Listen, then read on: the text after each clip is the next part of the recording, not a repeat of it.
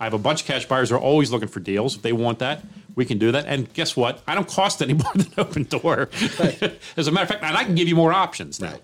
This is Las Vegas Real Estate Now with local real estate expert Harvey Blankfeld. This just came out this past week. Zillow and Open Door partnership. Yes. So now when a consumer goes to the Zillow website and they say they want to sell their house right away, Yep. they can choose to get an offer from Open Door.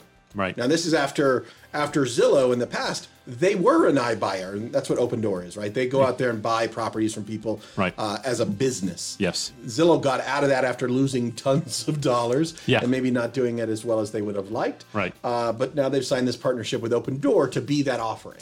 Right. So instead of them doing it themselves, they basically said, okay, Open Door, you do it. Yeah. And we're going to send the people to you. You take care of it. And I'm sure Open Door. Give us a referral. The relationship is there so that there's money being passed back and forth between the two companies. Yeah. The partnership with Open Door just a few days after I think it was the Justice Department decided they were going after Open Door. Yeah, they fined them $62 million, I believe. Yep, for deceptive practices. Yeah. They basically said that Open Door was telling people, making promises they weren't keeping. They were not doing it. Which you and I believe, said 2 years ago at least. We knew this was coming. Zillow says in their press release, they say that they have licensed professionals to help you make those decisions.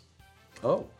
Licensed professional. The terminology was very suspicious. So the question is, are they going to be selling these opportunities to me, a realtor in another company, Sure. or are they using their own brokerage people to give this advice to people? And isn't that is there a major conflict of interest here or not? There's the question. This is, as I see it, Zillow refocusing into their more narrow, singular vision. Yeah. Instead of trying to be everything.